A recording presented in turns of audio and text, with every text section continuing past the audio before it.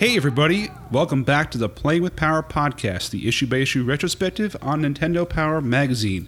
You're tuning in for part 2 of November of 1994, volume 66.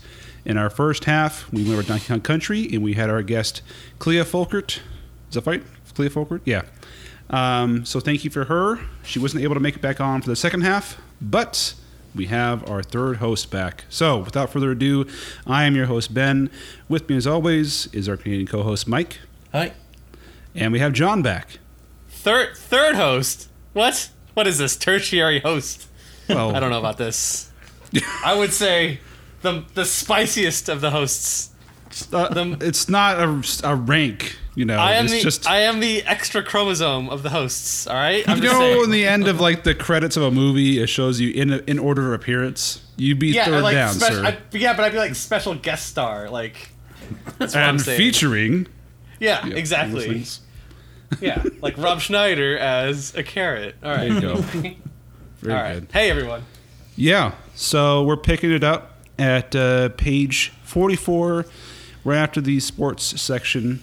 Unfortunately, I missed John for that one. Too bad, so sad. But good, you're in luck. You get to hear Mike talk about Final Fantasy III, which is a feature game here. You guys traded down big time. I know. They made the magazine backwards. It's not our fault.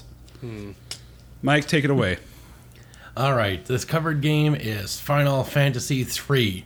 We got to see the scene that is the backdrop for Final Fantasy III, but now we get introduced to the characters. And so, they reiterate that magic has been locked away for generations. Imperial forces have stumbled upon descendants of legendary magicians, and they found a way to use them to their advantage. And here we get to meet Terra, a fighting machine. Driven by greed and hunger for power, the Empire has brainwashed Terra, and by harnessing her magical powers, turned her into a formidable weapon. This is a good... it starts off right away great, because they introduce Terra, and they let you know that she is, wearing a slave crown. She's the slave of the Empire. And as you get to see her wipe out a town, communicate with an Esper, and then wake up, the crown has been removed by the guy that found her, and she's already being, held responsible for what she's done, so she's escaping. And then when she falls down a pit, she has more flashbacks of things that she's done while having the crown. If Terra gives you a hand job, is that a pterodactyl? What? Like tactile, like with your hands? Just terrible. Terrible. And then she gets rescued by this Terrible. guy. That's terrible. Yeah, so we get to see... Come on, let's wrap this. Let's go get through this. We got 20 pages of Final Fantasy III here to get through. I'll be back in 20 minutes. I'll go take a dump. Okay, so we get to meet Locke. He's the thief who has been sent to collect her and recruit her for the Resistance. Like the last issue, we got to see basically where you get it to a castle, and then you escape, and then you meet a whole bunch of people, and then you get separated, and you choose 3 points. And the first point we meet is Locke's scenario, where he has to stop the Empire from advancing by jamming up their efforts, by sabotaging the town. And you start when he's already succeeded in doing that, but now he's got to get out of town because it's just too hot. And in doing so, he meets Celeste the traitor, the woman who was locked up because she tried to announce the Empire's plans to poison the land of Doma. Locke looks like he walked off a music video of a combination of Aerosmith and Macklemore. Yeah, he's definitely been hitting that thrift shop. Yeah. And then Terra's scenario, as she continues to get back to the same town that she had attacked and fled, but she has to meet someone there to basically come clean and make their official stand against the Empire, because the Empire attacked that town once in the beginning of the game, and they're coming back to finish the job. Is that dragon wearing a bonnet on its head? It looks like it, yeah. And I'm not quite sure why. I mean, I played this game, and that does not look familiar to me. Okay, so we have Sabin. Yep, Sabin's scenario, which I think is the best.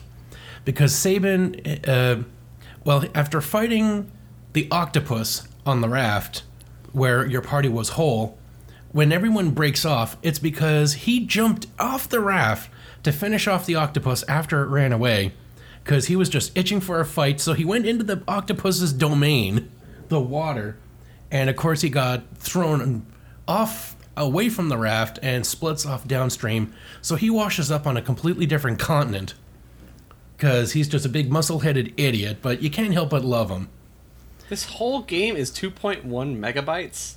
How is that possible? Good storytelling. So he comes across an Imperial... No, seriously, think about that. Vast reuse of resources. Oh my god, that's incredible. Mm-hmm. Yep, so he reaches the Imperial encampment. We get introduced to Cyan, the noble guardian of the city of Doma. And, of course, Kefka poisons it. That's where Celeste was trying to stop. And even Sabin can't stop it. You would get to follow Kefka, when he gets ordered by the General Leo not to do it. And then he's tells the troops, get the poison, we're doing it anyway. That's when Sabin... Hold on. Did you just say he gets ordered by the General Lee to not General do it? Leo. Oh, damn, I thought the power from Dukes of Hazzard. Those Duke boys are up to no good again. I'd play that game. That'd be a lot better. Them Duke boys got on the wrong side of the Empire once again. Running Moonshine and the General Lee would make RPGs so much better. So you get to attack him 2 or 3 times, and it's basically a trench warfare. He runs off, you catch him, you fight him. He runs off, you catch him, you fight him. And then eventually you get distracted by too many soldiers. And then we get to see him poison the city and everybody starts dropping dead. And Cyan's the sole survivor. In a very heartbreaking scene, he tries to get to his wife and child, only to find her cradling her child. But when he goes to wake her up, they both fall to the floor. It's a very soul-stabbing scene. And then he just goes off the fucking rails and charges the encampment. And while you think Sabin could take on this place single-handedly, Cyan's the one that does it. He starts slaughtering every soldier he comes across until Sabin eventually helps him. And they end up taking a bunch of mechs to just tear through the encampment and then get out. They come across this forest where they end up on a train, but it turns out it's the train that ferries the souls of the dead to where they're going. Is that the Phantom Forest thing? Yeah, where you get to suplex the motherfucking train. Dude, that sounds awesome. It is. And then afterwards, when you beat the train, he's like, all right, I'll let you go. I just got to make one last stop. And Speaking of beating the train, how's your mom? I was desperately trying to think of a way to work that in. Anyway. We pulled we suplexed a train over your mom. So then when you get off the train, then you get to see Cyan's family getting on the train. A train, correct me if I'm wrong, that's where it's one person at a time, but so you have dudes waiting outside the door? Yeah, it's a train of dudes just waiting to go. Okay. But it's not a gangbang, right? It's just one at a time? Well, I mean, that's still it's still a gang. I mean, I guess it's that's one a at good a time, question. though, right? Is it still a train? If it's a kebab or a Golden Gate. No, I think that's still a train. No, that's a threesome at that point, right? Right, but it's still. What is the when is it a gangbang? When is it a train? I mean, ask your mom, Mike. So then you jump. So then you reach the end of the continent, and you end up jumping off the cliff, and you do this amazing free fall fight, where you fight a bunch of fish through the water, because again, Sabin loves hitting things in the water, and you end up beating up fish as you fall down this immense waterfall, and then the boss is a slightly bigger and red fish. And then you beating up fish. Have you told that story before? What? The carp story. I think we have. Have you, Mike? Do you remember the carp story? No. I cannonballed a pile of carp at a lake when I was in Boy Scouts. You washed up a fish. No, no, we got, so at the marina there was it was a floating marina, and if you drop food in, there were I don't know, hundreds of carp that would come and try to eat the Doritos or whatever that you had on top of the water. So like, Ben was like, "Oh, I bet you $5 you won't like jump onto that big old pile of carp that's under those Doritos." And I was like, "The hell I won't." We threw a piece of bread out into the water, and all these carp swam to where the bread was. And John, true to his word, cannonballs right in the center where the bread is. And it was just like fish. It was like a fish tsunami. Flying left and right everywhere. You know. As Ben's slowly eating his Tijuana mama. Don't be jealous. All right. Anyway, all right. All right. So has the world been blown up yet at this point? No, in the you're game? assembling the crew. Okay. So then you wash up on another continent where you meet Gal, the wild boy, and you end up going to the next town, getting some meat. Then when he shows up, instead of fighting him, you just give him the meat and fuck off. And he has I'm not gonna say it. And he has a delightful conversation with Cyan, who because he copies the monsters, he also copies Cyan's noble speech. So he starts like running around calling everybody thou and thee. It's really cute and funny. How long ago did you play this game? Like, how long has it been since you've actually played through Final Fantasy 3? Oh, I played it when it came out on the Super Nintendo, then I played it when it came out on the Game Boy. And it's apparently out on the iPad, but I didn't get to play that yet. I bought it. Well, I'm curious as to, like, you remember this very well, and how long ago was it?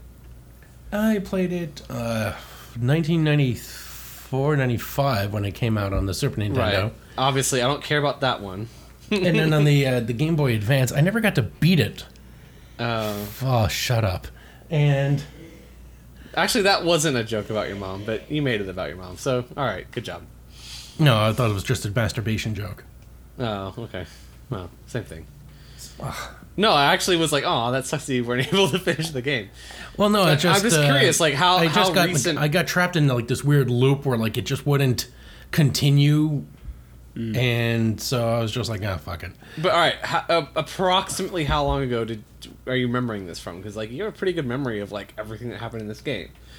Well, it stuck with me. It was very memorable. It was Okay. It was a good. So this was like 15 years ago. The last time you played this is what I'm getting at. No, the one on the Game Boy came out about 10 or 8 years ago. Okay, all right, so not that long ago. All right, fair enough. Still, but I think I beat it twice. I can't remember what I ate for breakfast, so good for you. Yeah. All right, so you fight a bunch of fish, then what? Then you meet Gal. Move. Yeah, you meet Okay. Gal, you move on, and then he introduces you to a treasure that he found, which is a diving helmet, which allows you to take this underwater current back to the continent that you need to get to, and then everybody makes it, and then that's what takes you to this page 49 here, where Kefka's army invades Narshe once again, but this time you've got your own small army of about 8 or 9 people ready to repel his invading force, and you do, and then you get to fight Kefka, but he retreats at the end. Terra gets to finish her, well, she tries to contact the Esper, which again is frozen in ice, and the last time she encountered it, it wiped out everybody, which was the Imperial escort at the beginning of the game, but now she just, like, withstands its communication, which is a lightning bolt to her face, and this time she turns into a big naked purple fireball thing and just takes off. When you get to see her pretty much what she looks like in the top of the page here. She turns into that and she flies off to the west. And then you gotta cross another continent basically to find out where she went. And that's when you realize that Figaro Castle, not only can it submerge into the ground, but it can also travel and go under a mountain range, which gets you to the other half of the continent until you get to the town of thieves called Jador. No, wait, not Jador. That's Zozo. But when you go there, it's the only town. Well, the first time you get into a town where you actually get attacked by like off-screen battles, and you find Terra. She's at the top of the highest tower, and there's a neat little gimmick here where everybody lies to you, so you have to. Like, in order to manipulate this locking device, you have to keep track of all the lies everybody's told you so that only the truth remains, and then you get the correct time for the clock. And that's what unlocks the tower that you get to climb up, and you fight this big shirtless son of a bitch, as you can see at the top of page 50. He's just a guy with like bright orange pants.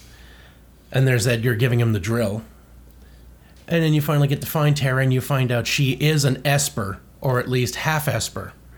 And the key to her reconciling this wild half of her is to get more magicite, which is the remains of an Esper. So you have to end up going to where they make dead Espers, or they make Espers dead, and going to the Empire's Magitech facility, which is basically the same place Terra came from. And this leads you to needing an airship, which leads to one of the most iconic moments of this entire game, the opera. Because you find out the only guy who has an airship that isn't part of the Empire is a gambler named Setzer. And he's got a big crush on this lead opera singer named Maria, who bears a striking resemblance to Celeste. So Celeste has to read the script and remember her lines and perform the opera until Setzer comes along to kidnap her. And it's got a really cute moment with Locke and Celeste. Like, Celeste is all nervous, and Locke tells her she can do it. And as she sings, like, he's like in the wings, like encouraging her. And there's even like this one scene where like she sees him backstage, and he like blushes, and it's really cute. And then Ultros, the octopus from before, is decided, I'm going to leave the river and I'm going to track these assholes down. And now he's going to drop a 50-ton stage weight on top of Maria, or Celeste. So you have to go through the catwalk, or the gangway, or whatever that upstairs, like whatever the high point of the stage is, where all the weights are attached. Catwalk. Yeah, the catwalk. And then when you get to him, you knock him off, but he pulls you down with his tentacles, and you end up on the stage, and Locke realizes, like, the show has to go on, otherwise Setzer won't show up. So he has to just, like, insert himself into the play, pretending like, the hero Locke, the Maria's not going to get either hero from either army. I'm going to swoop in and take her myself. And then the octopus gets in on the act, like, which is really funny. Like, he's like following your lead, even though he hates you and he's trying to kill you. And and then he eventually, like, he says that he's going to kill all three heroes and take Maria for himself. And then he attacks you, and you have this epic boss battle where he's learned some new techniques, but you've gotten stronger too, and you've gotten some magicite from the town of Zozo. So now everybody can actually use magic spells. And that's when you just zap him with lightning and you chop him up with a chainsaw, and it's really fun. And that's when Setzer shows up, proving that he's a man of his word and that he has come to take Maria. Oh, yeah. But then everybody gets on the airship, and then Setzer gets close to Celeste and realizes, wait a second, you're not Maria. She had more class. And you eventually have to convince him that it's in his best interest. And that's when Edgar whips out a coin and says, all right, heads, you do what we say. Tails, we'll get off your ship and leave you alone. And when the coin is flipped, he catches it, and it's heads. But then Setzer takes a good look at it, and he goes, wait a second, this is a two-headed coin. And then instead of calling you out for being a cheater, he just starts laughing and says, well, I admire a man that makes his own luck. All right, my life is a chip in your hand. Ante up. It's a really encouraging moment. And then you get to fight... In case you didn't know, this is the ending music for the game. Yep, so then you get to meet Sid, the master Keyword scientist. meaning end. Yeah. You get to meet the master scientist Sid, who is Celeste's father-type figure, since he's the guy who gave her magic in the first place, and basically has been her instructor and guide. But then Kefka shows up, and thanks Celeste for being a good undercover agent and bringing all of the enemies here. And so then Locke feels that Celeste has betrayed him. But then she pushes the party off a gangplank onto a cart, which starts rolling away.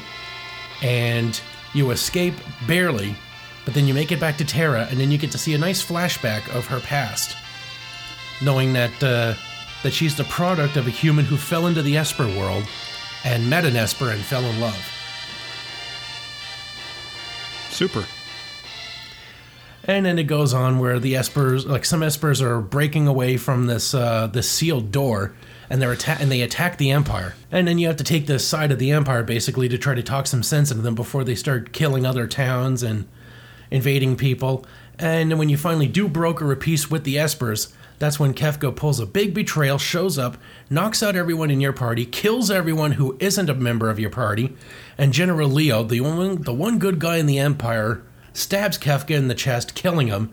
But then he evaporates and he's like, that was just a shadow. Then he sneaks up behind General Leo and kills the shit out of him. In a vicious, he just jumps on top of him and starts stabbing him in the face. Which for a Super Nintendo game is pretty impressive. And then you take the fight to the floating island in the sky, where Kefka is powered by these 3 goddess statues, which they're not just statues, they actually are goddesses that were frozen.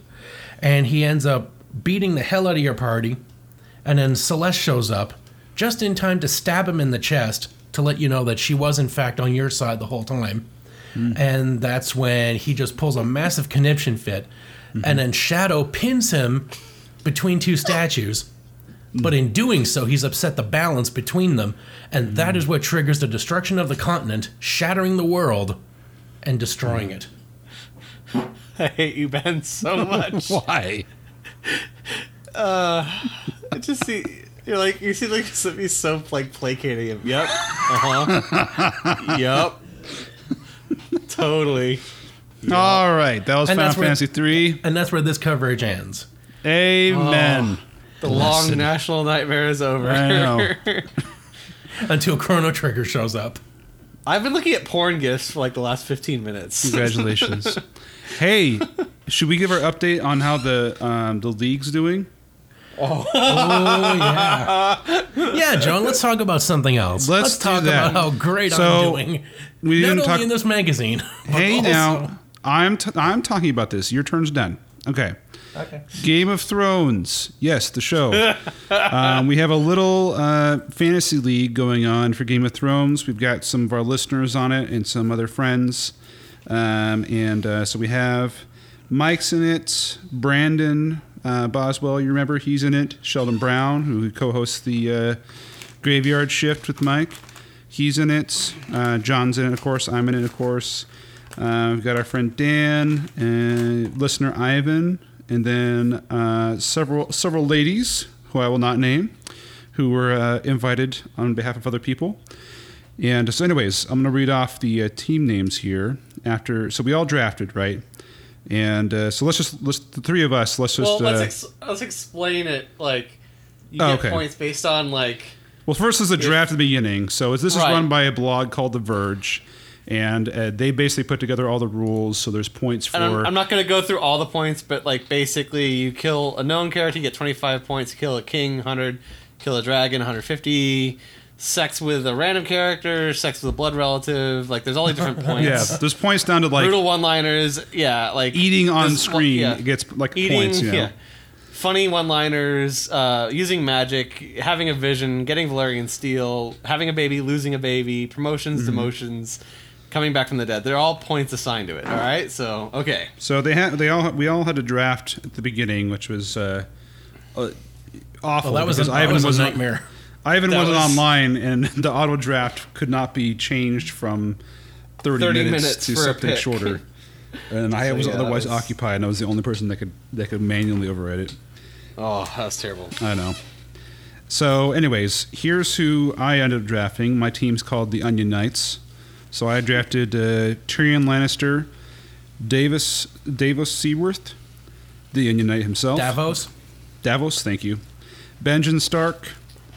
What's his alternate name? Wasn't Benjen the guy that the one Hands. white? Cold Hands. Yeah, Benjen was the one guy that couldn't, that wasn't turned because of the Valerian steel or something. Leanna Mormont, and Olenna Tyrell. That kick-ass prepubescent girl.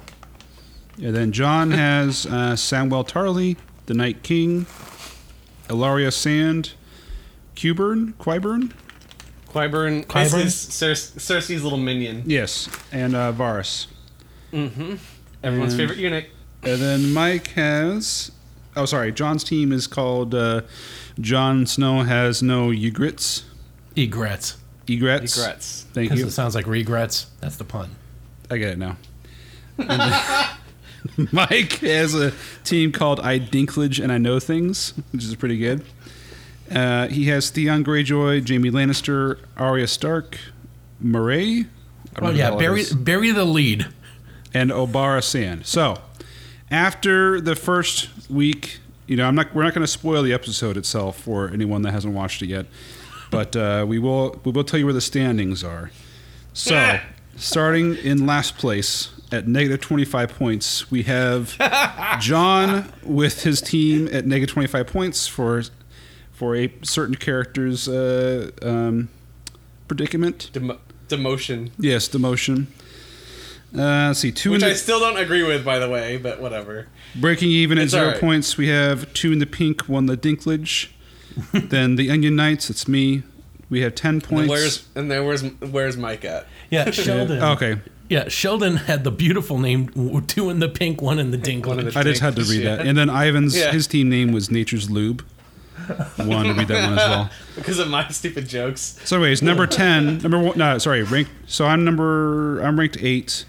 And then ranked number 1 is Mike's team, I Dinklage and I Know Things, at 120 points. So wasn't it 155? No, 120. I'm looking at it right now. So Mike is off to an early start. Oh yeah, within the first 4 minutes, I was just like, I think I won.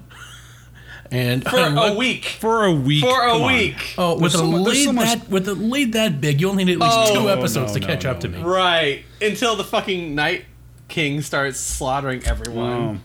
Just wait for whatever. Tyrion's episode of all one-liners. Yeah, holy shit. Ben was saying there. He doesn't say anything the entire episode. I know. Like, no, you little midget! You got something in there. I know it. You're like, you little fucker, why are you just standing there? So we'll keep updating you in the second half of these episodes to let you know how we stand. Arya will have to die like 4 times. To reduce my I love your false sense of security. You're so going down. You're gonna get it's not slaughtered. happening. I'm enjoying it while I can. Yes. And then we've got clearly. the kick-ass bitch with the spear. She hasn't shown up yet. So when the Martells come along to kick some ass, I'll be smiling then too. Martells. Anyways, let's move on back to the magazine at hand. We have classified information. Let's see here. You can do a stage warp in Star Trek Next Generation. So that's handy. Let's see here. You can play 2-player group battles. Warp again. In Super Street Fighter 2. There's a boss code for Fighter's History. Let's see here. You can reset the game in Contra 3 The Alien Wars without having to go up and press the button. I was going to say, can you just reset this console? It says you can use this trick to reset the game without getting up off your duff. Most of them. Jesus Christ. Don't most games have that, the start select LR? No, that's for emulators. Yeah. But yeah, good job, buddy. You get an extra continue code for Double Dragon 5. There's a game called Gym Power, which I didn't realize existed. And whatever a multi-bonus code is. And then for Alfred Chicken, there's a chicken warp code. So that's super. Next section is an expanded section in classified information for Mortal Kombat 2. It's basically teaching you all of the special moves and finishing moves for every single character, just written in blocks of text. So it tells you all about... so Scorpion, for instance, has Toasty, Little Toasty, Zoro Slash, Babality, Friendship, and was that K-Tomb? Or something like that? K-Tome Pit 2. Yeah. So I guess it's like how to break through the level and land in the pit. Oh, I got you. So those are his finishing moves. It's just an example. Finish him. Actually, this is pretty cool. That having all the moves laid out for all the characters. I might have played Mortal Kombat more if I'd had something like this. Yeah, those things are. That's why I fucking hated those games, because it's just like, so some moron who's done like some homework, finding some secret resource, is able to dominate me because there's nothing on screen that I can use to level the playing field. Yeah, you gotta remember all these combinations and sequences. Yeah, because there's no way you're remembering like. What was it like? Johnny Cage, high fireball. Down, up, press forward, yeah, down, forward, right. down, back, and high punch. Right. 3 fireballs plus I love this one. back, forward, plus high punch. Start the move 2 steps back, then move in close. Just hold the high punch for 2 seconds, then press down, forward quickly, and release the high punch. That's how you do the Zoro slash. Yep, that's easy. Yeah, And, right. And then you press forward, down, forward for a high punch. Yeah, and that's the thing is like you got to practice that after you've already won the match. So you got to beat them first, and then you got to try and practice this thing. I mean, it's so frustrating. Like, you have to remember all that shit while also narrowing them down to a little bit of health without going overboard. Ugh. So there's also some other codes they have in here. They have an elimination mode for versus. Let's see here, which is kind of like. It says elimination mode will allow players to test their skills in back-to-back fights using their favorite 4 characters. So you pick 4 characters, you get eliminated one by one. There's a secret intro screen where you can swap out the Acclaim logo for Shao Kahn and Kintaro, which are just beating up on the logo instead of the logo disappearing, which is kind of cool. You can get additional fatality time and then a super damage code. Woo! Next game for Super Nintendo is the Indiana Jones's Greatest Adventures game. Is this all 3 movies in one game? I believe so. Holy moly! So if it was only good. It's from the creators of JVC and LucasArts. So they created these Super Star Wars games. You didn't like it? I didn't. I don't. Is it good? I don't know. Is it? I mean, I haven't only played through like the first level, but it was fun. It's a LucasArts game. How many of those sucked? I mean, it's not. There's nothing like special about it. You're playing as Indiana Jones. You start off in the first movie when you're entering that whatever cave. Temple of Doom, right? No, not Temple of Doom, where he gets the golden head and he swaps it out with a bag of sand, and the ball rolls after him. In Raiders of the Lost Ark. Oh, it's the right, opening Temple scene. The second one, yeah. The opening. Yeah, scene. I know what you're talking about. I don't know. It's like in the jungle. I don't know what that area is called. The mighty Yeah. jungle. So, yeah, that one. You know what? Like, looking at this coverage, what I miss out of the Indiana Jones movies, like, I wish was in more modern day movies. The overlay of a map with a line drawn on it, like, fantastic! Gives you such a context of like what the hell is happening. yeah, like that. Can you does not imagine? have, like, Can you imagine they try to do that in like the next Fast and Furious movie? It's just like you have like An overhead map, and the dot moves like an inch. no. Instead, we have Vin Diesel like taking over a submarine with a car. Yeah, that's like That's possible. much more realistic. Yep. Yeah, it's reached that like A-Team remake now where they launched that tank out of an airplane. Remember that? I didn't do the most recent Fast and Furious, and I love that series. Like, I will even stand up for Tokyo Drift having its own merits, but Brave man. I'm done. Yeah, I signed off. I think it was the 7th one when like The Rock They had drive an between arm. the buildings. That's the best part of the fucking movie when he's like, "Daddy's got to work," and he flexes out of the fucking cast. Are Yes! you kidding me? He had That's amazing. His arm That's was an amazing broken. line. And Yeah. he's like, No, he'd "Daddy's been gonna work." healing. He'd been in the hospital for like 2 days, and he has like rock strength. So like, of course he's all healed. He's like, "Daddy's got to go to work." Boom! Like, cracks his arm out of the fucking cast. It's amazing. And then he's like holding a minigun and taking down some and when like drone thing. when he like grabs the minigun and like Liddy's like, did you bring the cavalry with you? And he goes, "Bitch, I am the cavalry." And he starts shooting off the Gatling gun. Yes. It's fucking amazing. That has now reached like bad movie territory. This guy, The Rock, is It's so basically campy. Goku. Yeah, that's ridiculous. Yeah. Those Anyways, movies- so I did play this a little bit. I will say that the one thing that's bad about this is the whip. It's not great. So if you basically you're trying to whip whatever like rats and stuff are on the ground, yeah, it's not going to hit those. It just goes all the way out and back. So the whip's really not great for killing anything, and it's pretty weak. So if you want to rock the whip, you got to stick with Castlevania. Yeah.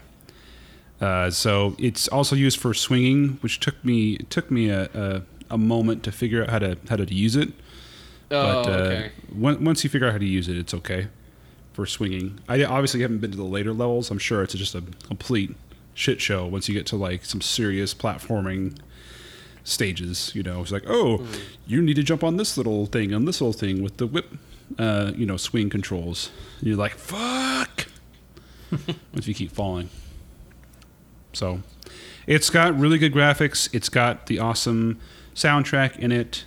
If you like the Super Star Wars games, I don't see why you would hate this. So, it's got the Mode 7 graphics in here in some levels. When you're flying when you steal the Nazi plane, this looks you fly legit. around. Like, this looks pretty good. I don't know. So it goes I'm over. intrigued. Yeah, it's talking about the different levels here. So it's going through the movies.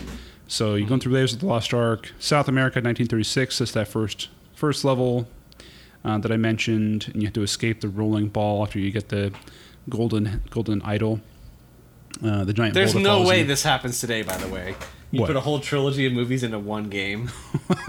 No way. This would be like 7 games. Mm-hmm. And then you're in Nepal, still looking for the Lost Ark. So you're in the snowy mountains. You go inside the mountain in the inn. You have you have to race the fire to the top of the building because the place burns up, if you recall. Just like in the movie. You have to save Marion. She's trapped by the Nazis. And then the next stage is Cairo. So Cairo? That's that scene where the guy was using the sword and Indiana Jones just shoots him. Right. Which apparently they choreographed something, but Harrison Ford was like this really sick. So he got the just pulled shits. out yeah. So he just pulled out the gun and shot him just for the take. And they're like, alright. And then you have second stage, Cairo at nights. So you get to fight some big fat guy. That's nice. Someone that's throwing bales of hay. Don't remember that from the movie. Do we get Christian Bale. Can we redo the scene where we get to throw a guy into a plane propeller? Then you have Finding the Well of Souls. So you're finding the Well of Souls. The next one, I don't remember this. Was this the one where the snakes are? There's Would that snakes be in the all one the where movies. was that the one where the guy did the Kalima and ripped the guy's heart out? No, that's This Temple of Doom. They don't touch on that a whole lot. Well of Souls has to be like when they were looking for the stuff that would tell them where the Ark was. Like, remember you had to like dig up a bunch of stuff in Egypt to find the place. I think you're right. That would like. I think you're right. I'm pretty sure that's what Well of Souls was. All right, so it kind of jumped around a little bit here. I can't wait to get to the racing scene where you get to be short round driving through Bangkok. They have a brief mention of Temple of Doom stages and some screenshots here, and then an even briefer mention of Last Crusade. Yeah. So those are at least What was your 7. What is your favorite movie of the 3? Last Crusade. Okay, By me far. too. You Yeah, you can't, I mean it's got Connery in it. you can't beat for one. Yeah, you cannot beat the chemistry between Harrison Ford and Sean Connery. I mean, you really can't. We named the dog Indy. We're Like, naming I the mean, come dog Indiana. You Slotted spoon. You stupid wop.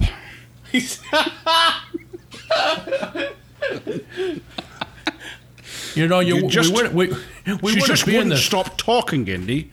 I had to give her a firm slap with an open palm, We wouldn't be not in a this. closed fist. We wouldn't be in this mess if you could take a hit, but no, you had to be like your mother. I love that bit where he throws the Nazi out of the Zeppelin, and he's like turns around, no ticket, and everyone's like stands up. They're all like, oh shit. Yeah. Oh shit! Everyone's like, Yeah. sphincters just completely tightened up. Oh god. I think there's a pretty big split on that though. Like a lot of people, nobody likes Temple of Doom the most. Temple of Doom is an abortion, but It's I think that's the scary. reason I didn't watch the if other not you like fun. if you like Temple of Doom the most, I don't trust you as a person. Like That's just a bad sign. But I can understand, The first one? Yeah, I can at least understand the argument. But that third movie is so good. Oh, yeah. I don't know. It's phenomenal. All right. And we won't talk about the fourth abortion. Oh, that doesn't even exist. We don't. That's just, Oh my god! I mean, I didn't even. I Enough knew it was gonna be LaBeouf. bad, so I Enough didn't see it in the LaBeouf. theaters. I watched it later, and I just literally started laughing out loud when LaBeouf is swinging through the trees on vines with the monkeys, and he's outpacing the jeeps that are going full clip through the jungle. Did you see? Like, you gotta be shitting me! Did you see the movie marathon he did where like he watched every one of his movies in a row in a movie theater and like had a webcam like on him the entire time? Yeah, I read about it. like I didn't see it. 3 though. days long. That guy is weird.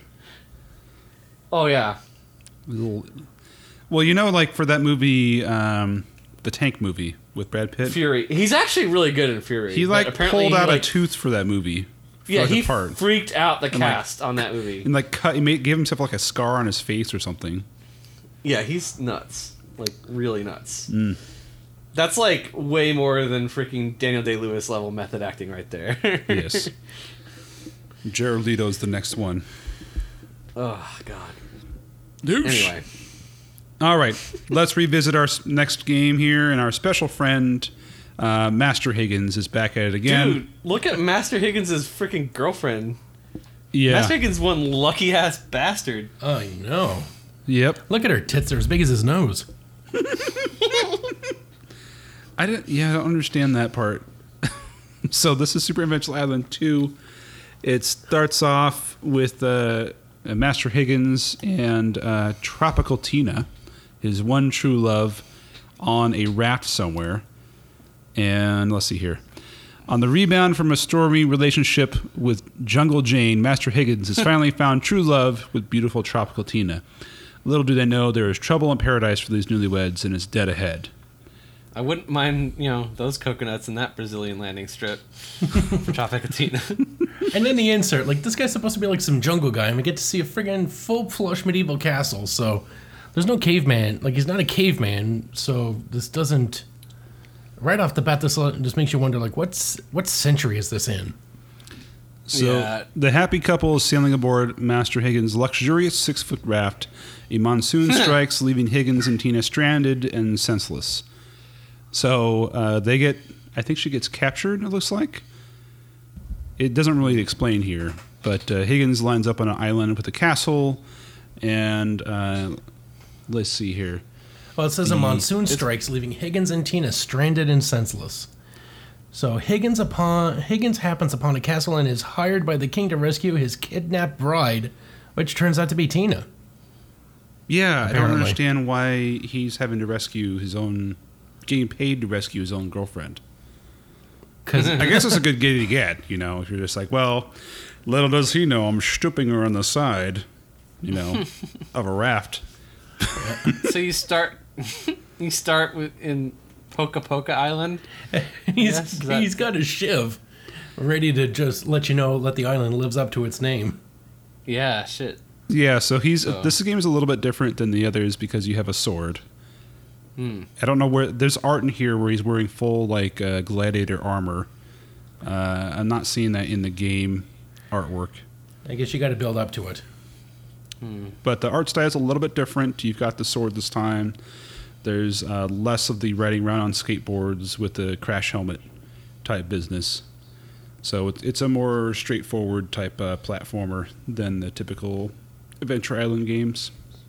Well, I think with the sword, with the armor and the sword, they're trying to cash in on that ghouls and goblins thing. I think you're right. There's a casino somewhere in this game? This There's game is also weird. It's not. an inn. Yeah. They started running out of ideas for what to do with this series. So I think the whole caveman genre must have been dying down by this point. Oversaturated market. Yeah. So, I mean, because remember they brought down like aliens for one of the games and dinosaurs for another, where he ride the dinosaurs, and now he can get different armor and abilities and stuff. As you can get a fire sword, fire armor, fire shield, ice armor. Let's see here. At the Thunder casino- sword, yeah, aqua at the ca- armor. At the casino, you can buy a light armor, and a light sword, and a light shield. Where you see in the So- casino? Oh, I just. I it's see on 75. page 75. Where At the Higgins, Puka Puka Resort. where Higgins and his apparently very waxed back are playing with a slot machine. That is, I mean, look at that that. is a That's- thing these It's not days. just hairless; he is fucking shiny. Yeah. He's been oiling. What do you think the real percentage of hairy to non-hairy men, grown men, is? I'd say it's about. I mean, 80 to everyone 20. has like some hair. Like, I mean, it's very rare that you get like. Well, you always see like any kind of movie, superhero movie, or some buff guy. Oh, yeah, they're, like, shirtless. waxed. They're Yeah. completely like waxed. Obviously not real. I know. Like, why can't we see Captain America working the speed bag and rocking the peach fuzz on the shoulder blades? They used to be, that used to be a thing in the 70s. When they had all that. Yeah, I mean, look at Rocky. Is freaking hairy as a mofo, right? Yeah. From what I remember. I saw some cover for a movie on one of those like quizzes on Facebook, and it was like, have you seen these movies? And one of them was for a movie called The Gambler with James Caan on the front, and he's wearing this like 70s shirt that is like wide open up top to the shoulders, and like basically the first button is like down by his belly button, and like just the center of it is just completely all this chest hair. Jesus. And the shirt's like skin tight, and I just like laughed. I'm like, can you imagine this guy like walking down the street with his chest hanging out like this? It would just You want to sell me on a movie? That's how you sell me on a movie. when wanna he's sign up? walking. When he's walking, it would sound like this.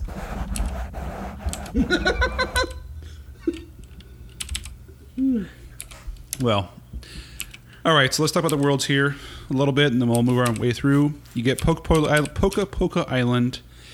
Well, it's pretty much like the original games. Then you move on to Haya Haya Island, which is an ice world. Boa Boa Island, which is a pink ice world. Puka Puka Island, which is, I can't tell what this looks like in here, but this is where the casino is.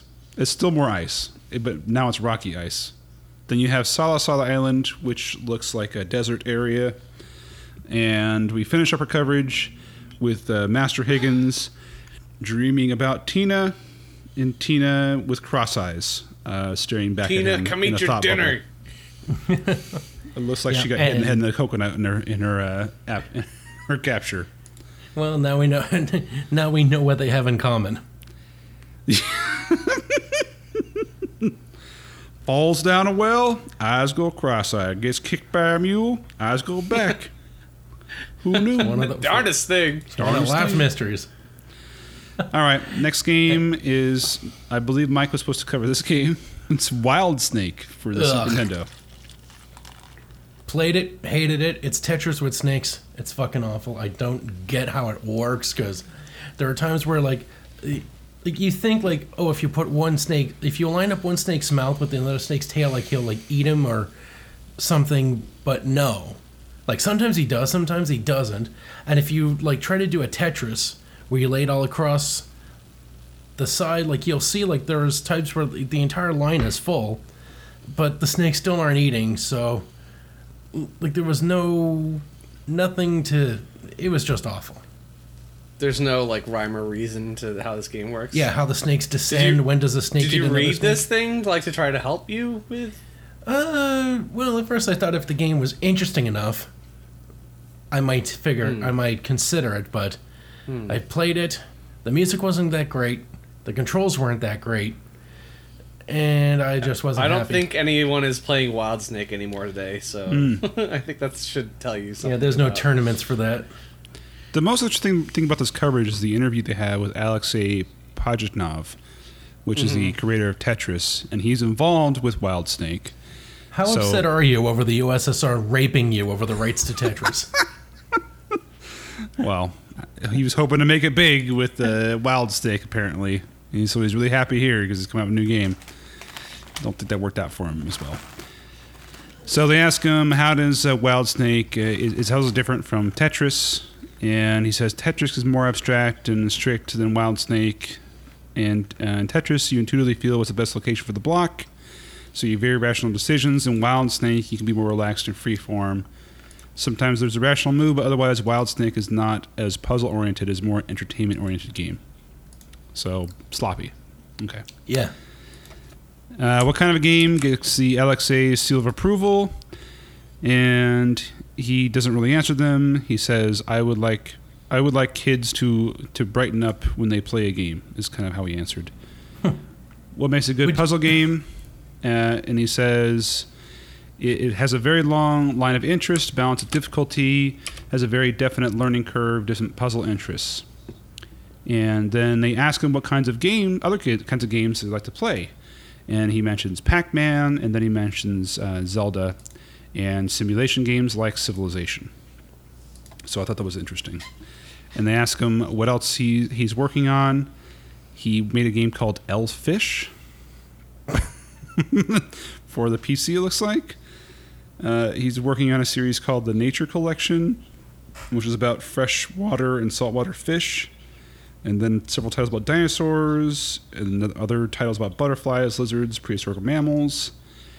I don't know if these are games or just content.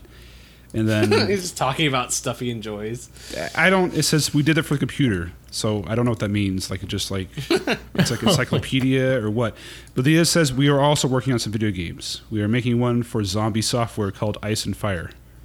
It would be a combination of adventure and shoot 'em up. And he got the idea from his friend George Martin. All right, let's move on to Counselor's Corner. First up, we've got. I'm moving on to this terrible gift that John just sent me of some outrageous daggering, epic level daggering. I got to admit. Jamaican daggering. Oh, I'm posting it again in a better way. Oh, nice. Yeah. This guy's daggering is a league of its own. Like it can only be done by a skinny bitch like him. He does a full spin on top. Yeah. Oh, he's jumping on top of her too. He's a living fidget spinner. Wow. Like he had to practice at this too. And she's like, all I have to do is stand here. And then he does like a little soft shoe. A little Al Jolson shit, and then he finishes it off with an epic spin on an epic handstand spin. Oh my god! I like turtles. Back to the magazine, we have Counselor's Corner. We have Shane Evans telling us about Lufia and the Fortress of Dune. I love this game, but this guy looks dubious. He just looks like he's Lufia squinting. the thing you clean your balls with in the shower? I thought Lufia was the stuff you used as a date rape jug. That's Rufia. Oh, that's how it's said in Japan.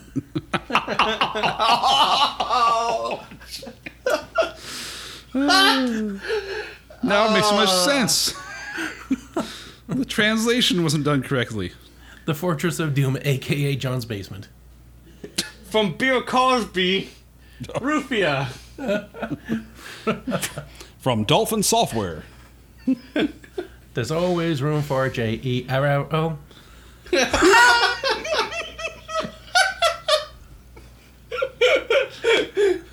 Oh my god. It's terrible. Terrible. Okay, so we at the Playing with Power podcast do not condone any racist comments or jokes. Apologize. Our laughter is completely coincidental. Yes. Oh my god.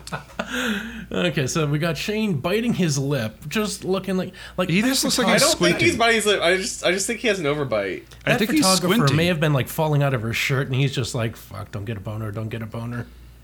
He's got a six head and an overbite and lighting that's not in his favor. No, it looks like he's a mustache, but he doesn't. Which is weird. It looks like a bit of a walrus. I feel bad for the guy. That guy has a large library of child pornography. There's no way around it. Jesus. I don't know. He's Jared Fogel's tutor, his mentor. Poor Shane Evans. Okay, so Okay, then for Breath of Fire, we have Vicky Curry. It's actually a nice photo, I'll say. Super cute. Yeah. yeah, And we have Dennis Fisher. She's as hot as her. She's as hot as her name implies. Dennis Fisher? No, Vicky Curry. Oh, Vicky Curry, yeah. Like curries are hot. Yeah. I don't understand. Then we have Royal Anderson, Curry is hot. 3. We have Dennis Fisher, who looks like he just came off stage from being in a hairband Yeah, concert. we make that roadie joke a lot, but He's an extra from Fubar. I don't know about roadie. He looks No, more like he was in Winger as the bassist for about 3 months, and he never probably- gave up on his dream. This is a guy who definitely hung out with Pauly Shore. Hey, when they were making that song, "I'm Only 17," I know which girl they were talking about. She's only 17. Yeah, Dennis, get And back then- to writing your counselor's corner. Sean Bloom, and then the next one is Jungle Book with Sean Bloom, and Sean is definitely about to sell you some sort of MLM scheme. It's some sort of raps God. or Yeah, this is the guy he's going to be on Kill- stage with one of those wraparound microphones, talking this- about how you can achieve your dreams by making your life better. You just have to visualize positivity and manifest your destiny. He just looks like the DJ from my first wedding. Wedding DJ. It's this guy right here. I don't remember the DJ from that wedding. I just remember being at the back of the room table. Where you belong. I was banished to the island. You're of lucky you were Toys. invited. That actually is true. And the second wedding was much better. Yes, indeed. I'll say. Second marriage too. Yes, thank you. Power Players Challenge is next. I don't really care about any of this stuff. Anybody else? All right, next up we have an exclusive section on Illusion of Gaia, Power Guide to the Guardians. So it's telling us about all the boss fights now. Which I think this is the first time we've got to see a boss rush coverage. Yeah, it is actually. Normally it has a little blurb about the bosses, but it doesn't really take you just to the bosses. So they So we would get have Castoth. It would Yeah, just- they really want you to beat the final. I would love cutting Mike off for once, but all right, yeah, go on, Mike. Yeah, this is your first cast off is your stereotypical boss with a head and 2 hands, and when you defeat the hands, then you get to take on the head, and then Viper, which is some weird Mesoamerican eagle statue. Which this one was a real fucking challenge because you can't tell from looking, but there's wind constantly blowing you from one side to the other.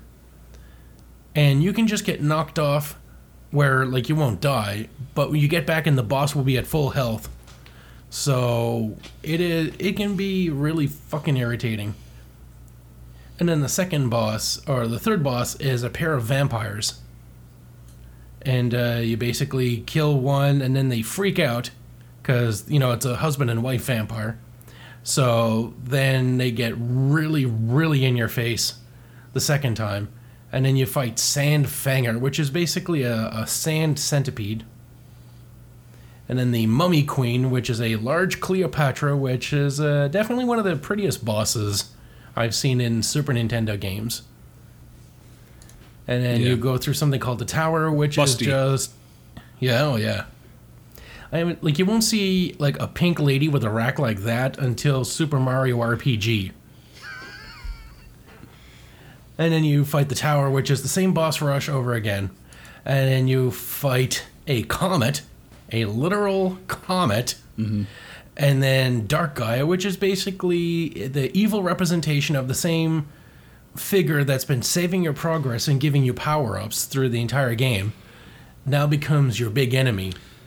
Dark Gaia looks like Alien and Metropolis art styles merged. Yeah, definitely. It's pretty awesome. If H.R. Geiger worked on Metropolis. Yes. That's what I was looking for. Okay, next game is... God, how many times have we talked about that person on this podcast? It's like Mike's go-to. Yep. H.R. Geiger? Yes, it's probably the 6th time you mentioned him. Well, I'm sorry. Dark, black, shiny, veiny, and distorted and fucking terrifying. Usually only one person comes to mind. If you can find another artist with that style, I don't think anybody in our listenership would get a Hieronymus Bosch reference, so let's just keep it to H.R. Geiger. Mike is so angry. Wow. Of all things that's going to set him off. That's all the bullshit I played during when he was doing the Final Fantasy 3 coverage. It's when you accuse him of referencing H.R. Geiger too much. Beautiful. All right, next game. Because nobody would get anything else. Speaking of aliens, let's move on to another alien game. Contra, Philistine. the Alien Wars for Game Boy.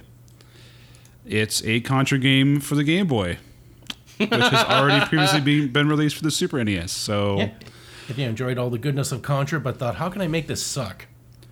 how can I take this on the go back in 1994? Well, here's your answer. You buy the Game Boy version. It's all a game, not as good as a Super Nintendo game.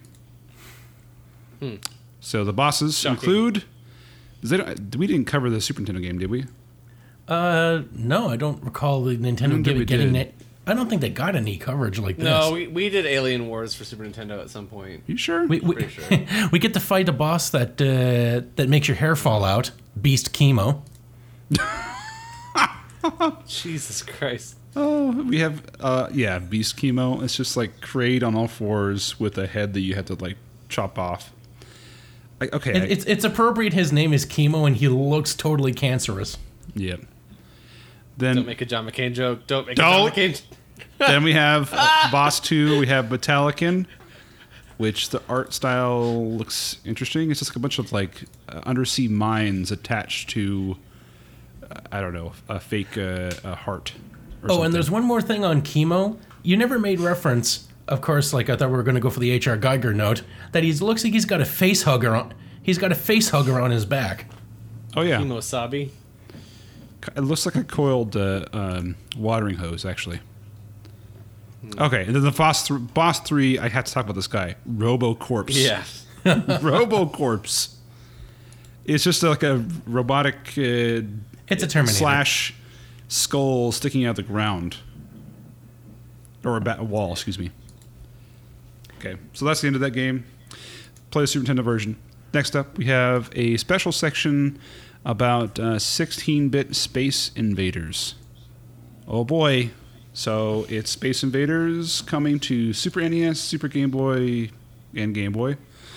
And they're just talking about how the graphics have changed over the time and check out how good they are now versus the original and yada, yada, yada. It's the same game. And Yada, yada, what's yada. nice, actually, the nicest version, I think, is the Super Game Boy one because it has the border looks like the original arcade game.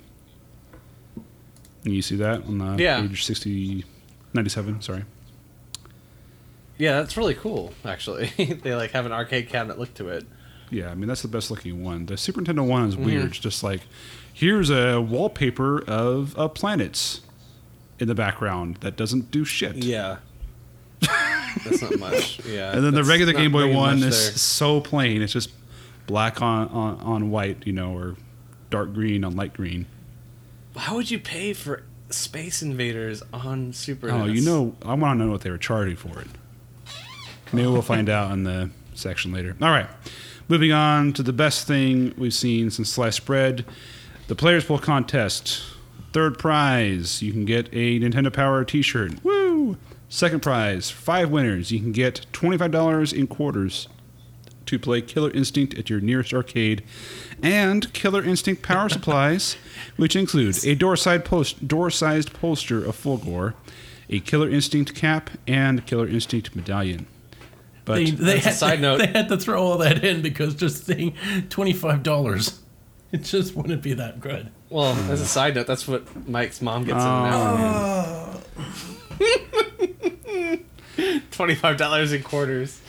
all right. Anyways, the grand prize is you can win an arcade cabinet with Killer Instinct on it and take it home with you. And it says, be the first person on the planet to play Killer Instinct at home. And they have an asterisk here. And they says, or at least one of the first. Nintendo Power can't be responsible if some filthy rich Killer Instinct crazed player camps out all night on the doorstep of the arcade wholesaler, drops a huge wad of cash to buy the game, then flies it home in his own personal jet to beat you to the controls. That's funny. Good job, whoever wrote That that. is funny. All right, top 20. Mike, you take the Super NES. Okay, we got at number 5, NBA Jam. Number 4, Ken Griffey Jr. presents MLB. Number 3, at 34 months, The Legend of Zelda: Link to the Past. Number 2, Super Street Fighter 2. And number 1, Super Metroid.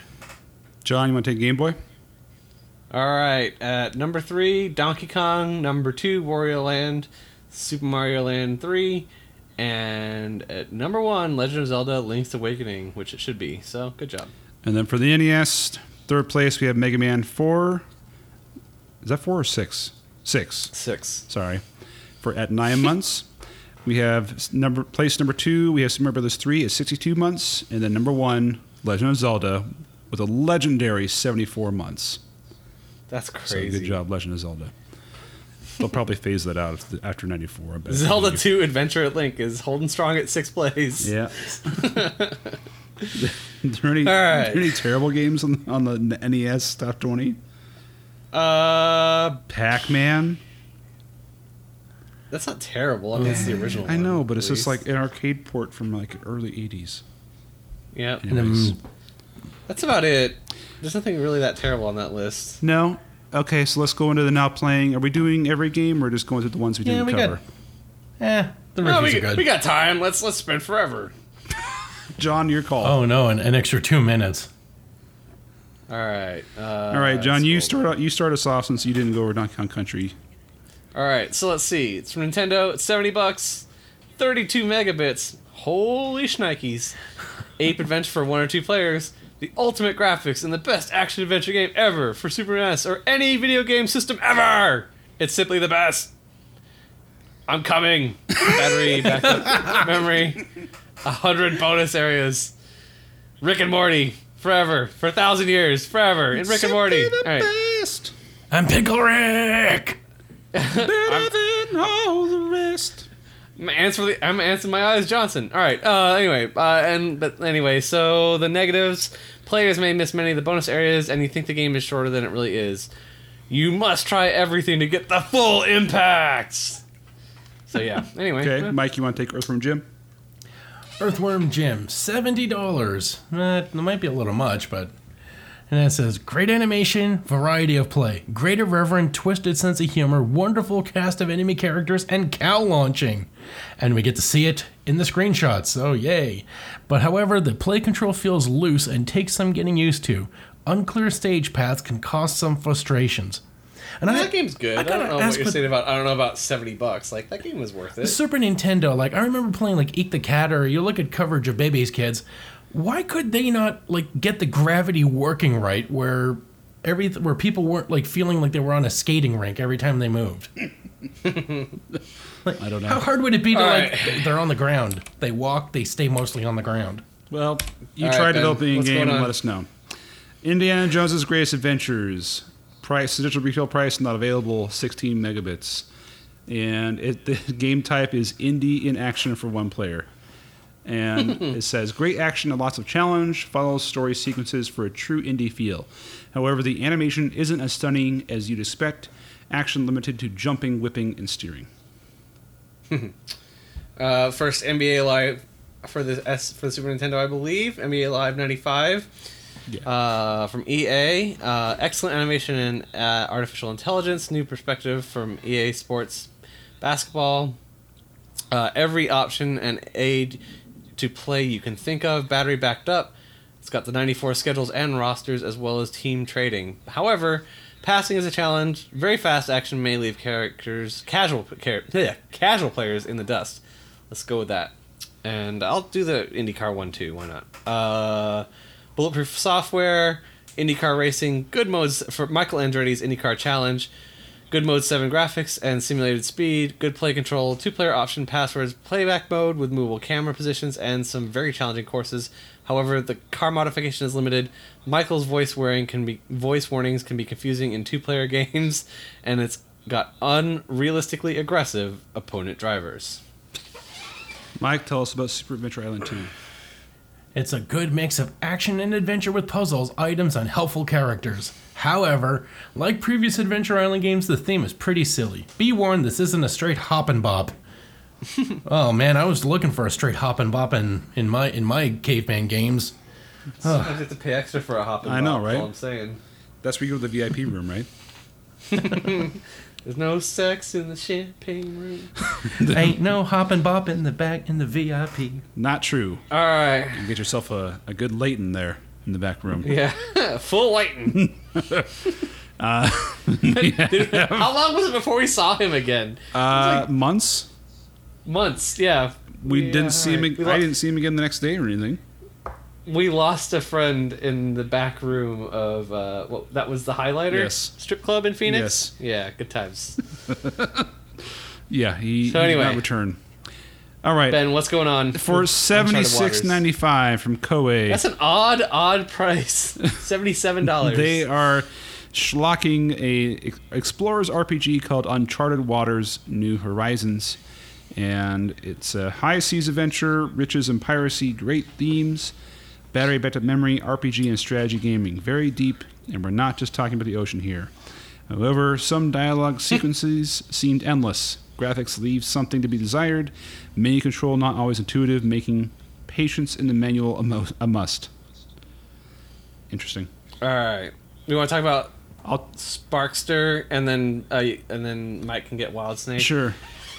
Sparkster, it does not have a price on it. It says excellent graphics and play control, good variety of play, cool moves, special stages with vehicles. However, repetitious enemies, nothing really new in theme or gameplay. Mike, tell us about Wild Snake. Ugh, $50 for this shitbag. Ugh. It's challenging and very addictive like Tetris. Nope, 8 grid shapes. That may be true. 4 backgrounds. I never got that far. However, game progresses slowly. Not yet. That is... Like, I could come up with more negatives, but, move on to your sports thing. All right. There's 3 football games that came out this month. We'll start with Madden from EA. Let's see the positives. They say there's 44 player rosters with injuries, battery backed up memory, and good graphics as well as play control. Also, the new rules for the NFL that season have been added. I don't know what was new for 94, but sure. Actual players are not included, just numbers, though, because it didn't have an NFL player's license, I'm going to assume. The character graphics don't look quite as sharp as they were in Madden 94. And then Sony put out ESPN Sunday Night NFL. Chris Berman brings us good scrolling perspective, NFL team licenses, and battery backs up memory. However, passing is difficult and no multiplayer adapter option or instant replay. Ooh, it's a little rough. And rounding out the football games that month from Mindscape, we have NCAA football, which has most of the top football schools from Pac-12, Pac-10, Big 10, Big 8, and the SEC, as well as other major conferences. Good artificial intelligence, real teams, easy to play, battery backed up memory, multiplayer option with a multiplayer adapter. However, the small on-field characters and overly simplistic graphics and animation are negative, with limited options and poor sound. Blah, sounds like a skip. Next game is Al Unser Jr.'s Road to the Top. I want to read through this whole thing because it's kind of small and interesting.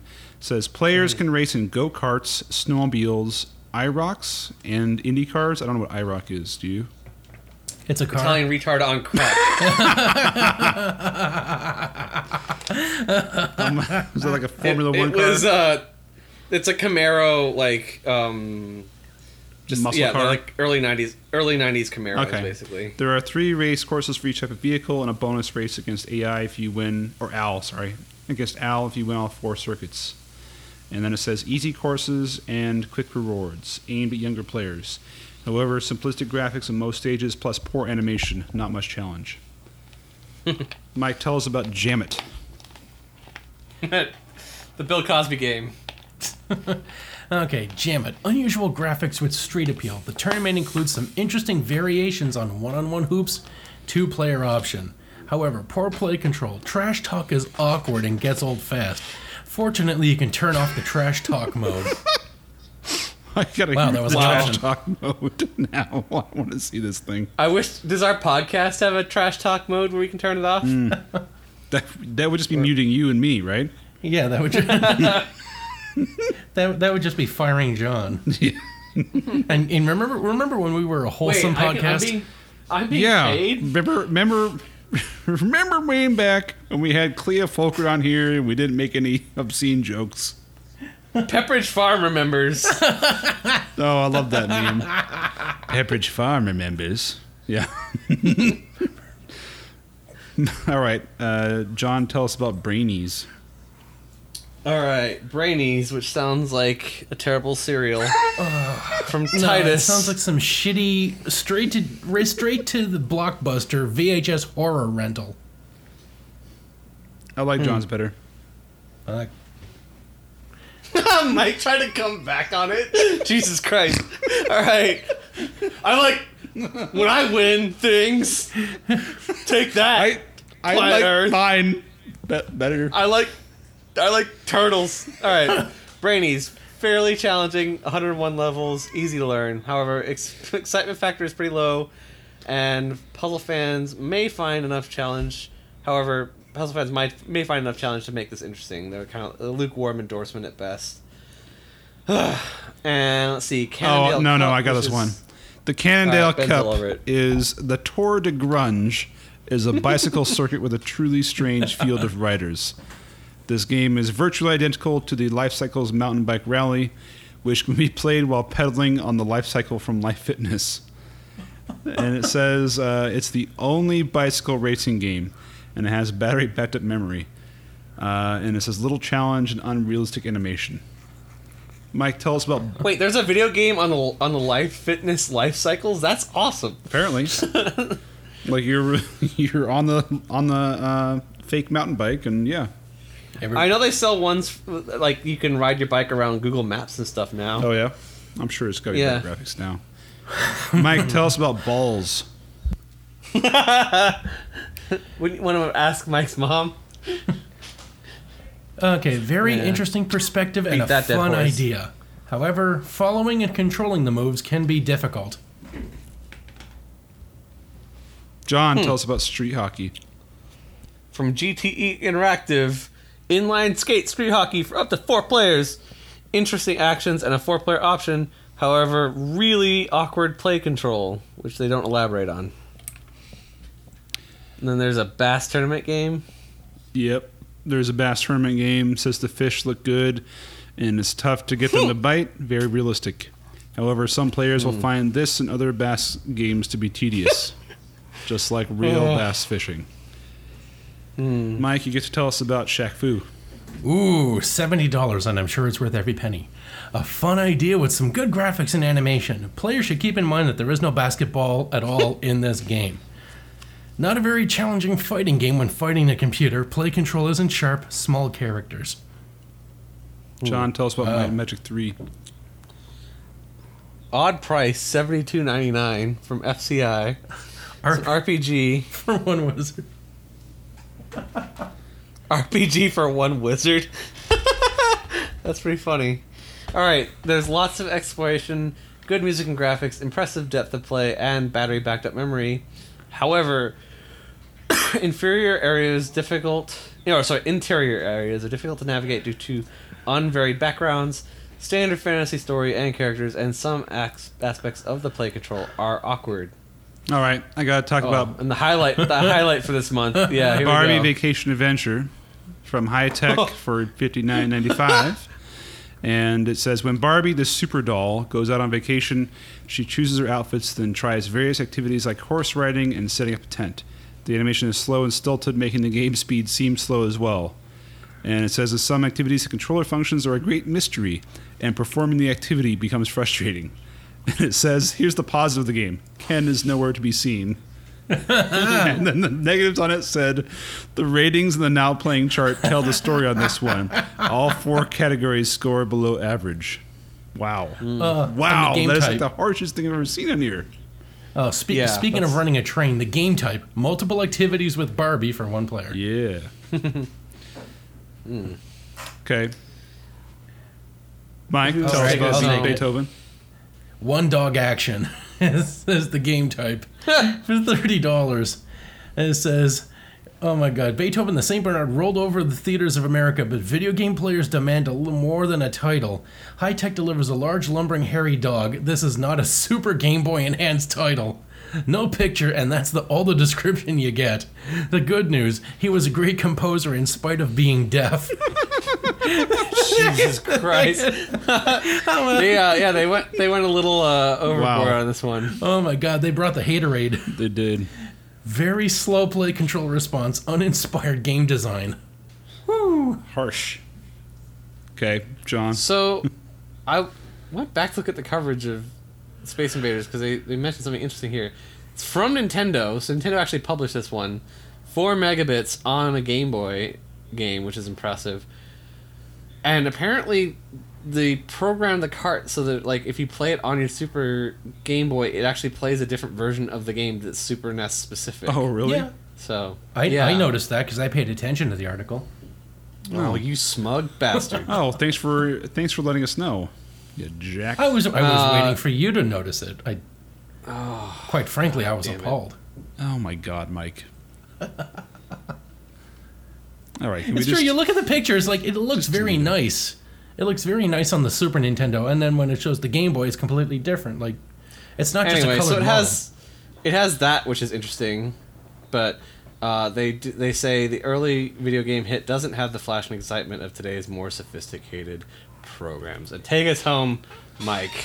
Contra: The Alien Wars. Super Game Boy action for one player with no price of point available. But it's Contra, you'll fucking buy it. Good points, good challenge, and lots of action. However, no Super Game Boy border, poor sound. Control response seems slower than Operation C.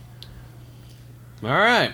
Okay. And what's coming down the pipe? So this is the Yeah, rankings here. Donkey Kong Country blows the competition away. 4.9, which is the highest I think I've ever seen for graphics and sound. Holy shit. It's deserved. Yep.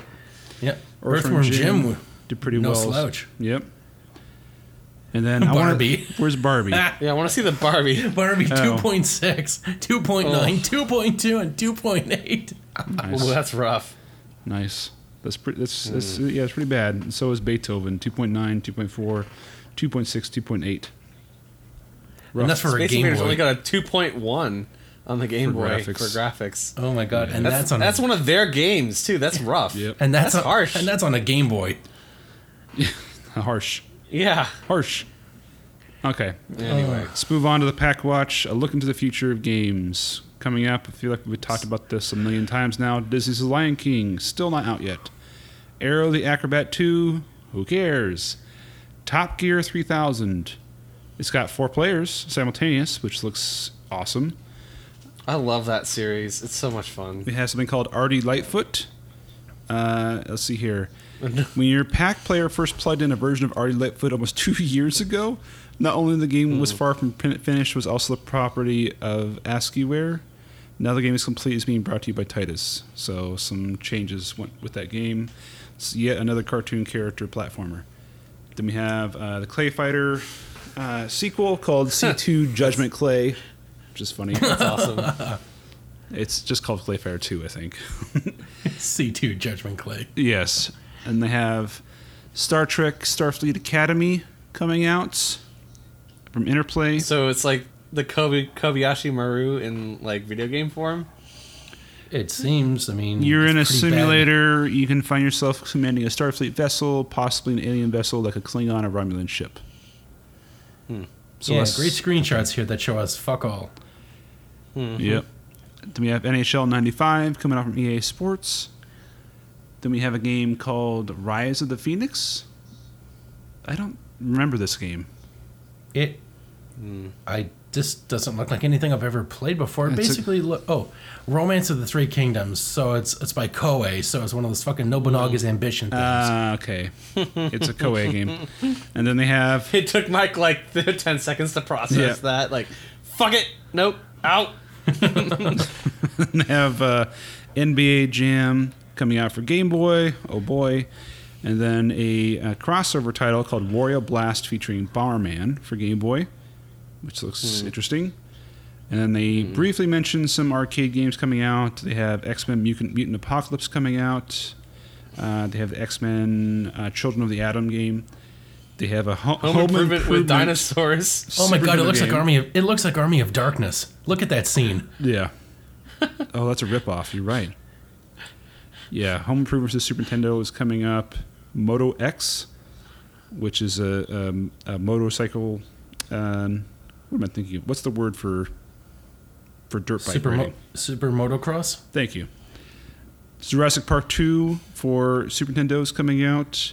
A Sequest game, Sequest DSV.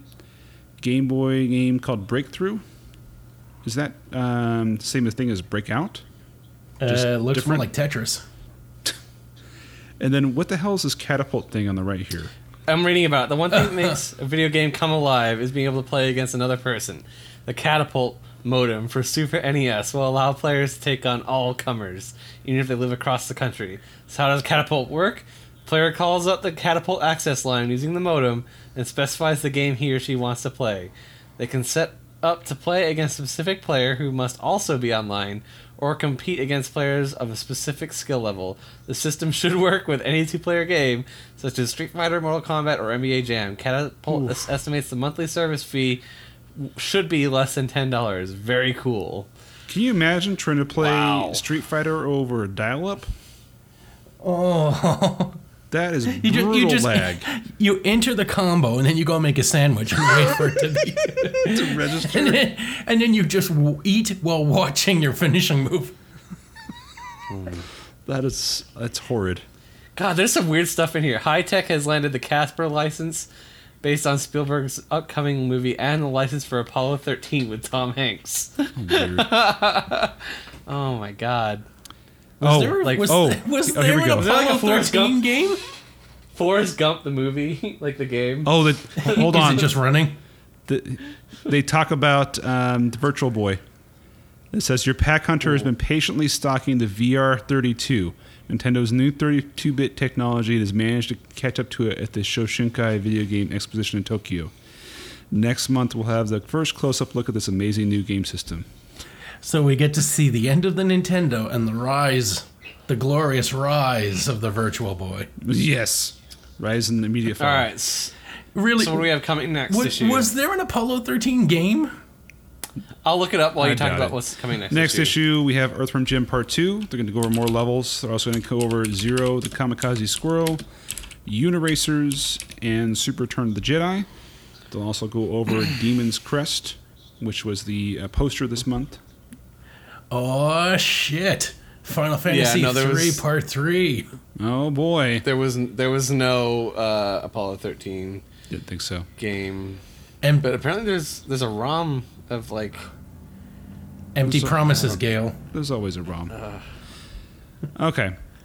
So they have an Oh my advertisement. god! It was a pinball game. They have an advertisement at the end called the Get List, which is, I don't understand what this is. It's just pictures of like this guy, some kid. Oh, I know. This is one of their testers from the Donkey Kong Country video that we're about to watch. Holding up various box art. And How many pinball games have Kevin Bacon on the marquee though? That's what I want to know. Kevin Bacon. Yeah, he's in Apollo 13. Kevin Bacon's not in Apollo 13. Are you crazy? Was there Yes, he was. was there a Footloose pinball game? Well, who was the Kevin Bacon who's was the guy in that was in Apollo Apollo 13 and in Big Love? The guy, Bill Pullman or Bill Paxton. Paxton. Never remember. There's some guy that was like a big fan of Bill Paxton and like made his own Bill Paxton pinball game. What? All to fight it. It's really The bizarre. Apollo, Oh my God. 13's not coming back to Earth. Game over, man. Game over. All right, I'll go ahead and wrap us up here while we look for that. Thanks everybody for tuning in. We're going to be next week. We actually don't have our guests or our issue. We'll be putting out something else. We're going to review the Donkey Kong Country Exposed video together, and we'll release that audio next week. So we're having a week break, and then we'll have our season finale. We're going to be doing it with special guests. Hopefully they show up. And I just neglected to figure what was their names again? The Two Dudes and an S podcast. Two Dudes and NES podcast. Yes, we're doing a joint podcast Two dudes, with them. one NES So with less poop than the original that should video, I be hope. that should be fun. So look forward to that. Two guys, one NES. If you'd like to find more of us, in the meantime, please go on to Facebook.com and search for Playing with Power, or just go to / Playing with Power podcast. And you can also go to our website to find old episodes, playingwithpowerpodcast.com. And if you'd like to support the show, we would really appreciate it. We lost one of our donors. Don't know if we can support the hosting this year. So if you can go on to patreon.com / playingwithpower, you can donate a few bucks to us a month or a one-time payment and get access to some exclusive content, including the much by fan approval, and by which I mean no one has ever responded to the content, Beerio Kart. So you can hear that special episode that's out there on Patreon. Oh God, we were so drunk for that. Oh, it's phenomenal. Oh my God, It's phenomenal. It's phenomenal. It's up there. You can click on it if you're a Patreon donor or an admin. I lived it. I remember. Oh, yes. You can also go on, if you want to, you can help us out and go on to iTunes and leave us a review. That would also help us get up into the search results on iTunes. That would be lovely. And if you want to reach out to Mike, he's on Ethic at Get the Power 88, and he's also got another podcast called The Graveyard Shift, which is a horror movie podcast with Sheldon Brown. Anything else, gents? Nope, that covered it. All right. Thanks for listening. I'm Ben. I'm Mike. And I'm John. And now you're playing with Power.